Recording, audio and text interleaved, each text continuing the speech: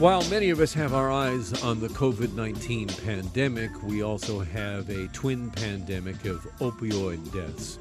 An opioid crisis is tearing right across this province. Across Ontario, last year marked the deadliest year on record since the coroner began keeping track of opioid deaths. Overdose deaths were up 41% over the year before. Toronto saw an 81% jump in opioid-related deaths between 2019 and late 2020. And part of the reason is a growing toxicity of the drug and the street drug supply. Daniel Werb is head of a Centre on Drug Policy Evaluation, which is a Toronto-based research agency, and it looks into what is actually in the street drug supply. Here's what Daniel Werb has to say about what's happening right now. What we're seeing now, we're seeing so many new and highly potent drugs like carfentanil and a family of really sort of ultra potent, what we're calling ultra potent opioids and opioid related drugs like etonatazine, metonatazine. These are drugs that most people wouldn't be able to pronounce. Most people have never heard of, but unfortunately, what we're seeing is just an increasing level of toxicity and adulteration in the drug market. And while these drugs are new, I would say that this trend towards higher potency is something that has been happening for over a century. And some of the hardest hit areas in the province are in the north. Timmins, North Bay, Sudbury, Thunder Bay, all among the top 5 for deaths from opioid overdoses per 100,000. And now you can add Hamilton to the list of cities that are battling opioid addiction. Jamie Mauracher is our Global News health reporter and joins me on the line. Hi, Jamie. Hi, Alan. How's it going? It's going well. What's happening in Hamilton?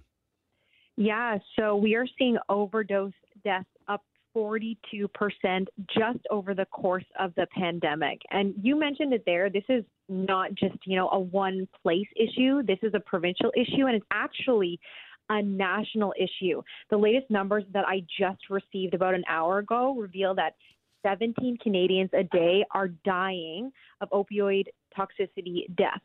So these are completely accidental deaths. I mean, there are people who face substance use disorder. That's one thing, but there are other people who perhaps have gone out, they're partying. This could be their first, second, maybe third time trying a drug, and they are dying because these drugs are being cut at a street level. What's happening is COVID caused border closures, so the drug supply has been strained. So the drug supply is getting cut with more potent, more dangerous drugs, so it gets spread out a little bit more. So again, we're seeing a pandemic create another major issue, and it is killing Canadians quickly. It was interesting. I was watching Dr. Kieran Moore, the Chief Medical Officer of Health, his update yesterday, and he was asked several questions about the opioid crisis in Ontario. He talked about, yes, that they're working on some kind of plan, but wouldn't say whether or not the provincial government needs to do something like increase overdose sites or safe injection sites. And is that something that is being pushed at the municipal level now? Where are we with safe injection sites? Yeah, so there are the thing that's really being pushed. We're going to put safe injection sites aside for just a second. Second is advocates want to see safe supply programs. So these are programs where you're going to offer up a drug or a pharmaceutical alternative to that drug, so you know what you're getting. Because the reasoning here is if you have substance use disorder, you're going to use no matter what. You're going to find a way to get that drug. So why not give people a safe alternative, and an alternative that isn't going to be laced with something else, like you heard the doctor say there, carfentanil, fentanyl, or any of these other synthetic drugs that we're seeing. So there are provinces that have safe supply programs already, BC, Ontario, Quebec, Nova Scotia. However, they're trial programs, and they're very small. For an example, for Ontario, I believe, I'm still looking into it, but I do believe there is only one, and it's in London. And again, it is a trial program. At the beginning of the pandemic, we actually saw the federal government come out and plead with provincial governments to start up these programs. And Health Canada actually approved the use of some of these pharmaceutical injectables up until September of this year. So there's still about a month and a bit to go. So they would be able to implement these programs, but not everybody's taking advantage of that. So now advocates are going to the municipal level and asking, please do something. But essentially, it's up to the province. I can just hear the opposition, and I don't mean opposition, the political opposition necessarily, but just those that would be opposed to this and saying, the government is, paying for free drugs for users. That doesn't seem to make sense. And I wonder if you could address that. I guess what I'm hearing from advocates would be that it's not that we're paying to keep people safe. We do it with other things. We make sure they said there's no other addiction where we stigmatize it this much and we don't give people access to a safe supply. If we were talking about, food or water or, alcohol even, where that's coming from. You can't control what people are addicted to. You can't control what type of illness people face because substance use disorder, as we know, is in fact a disease. So, a lot of people aren't ready to go to rehab. A lot of people have done rehabilitation and it hasn't worked. A woman I spoke with today said she's done detox 64 times. Now, she's 6.5 years sober now, but 64 times it took her before she was able to get sober. So instead of, spending all of that money in that one place, the government's, looking at rehabilitation programs, that sort of thing, why not also include this as a possibility for people?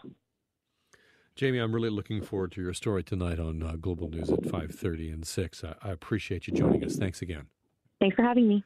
That is Jamie Mauracher, who is our Global News health reporter, talking about the growing opioid crisis, especially in the city of Hamilton, which has also seen a massive jump in opioid deaths.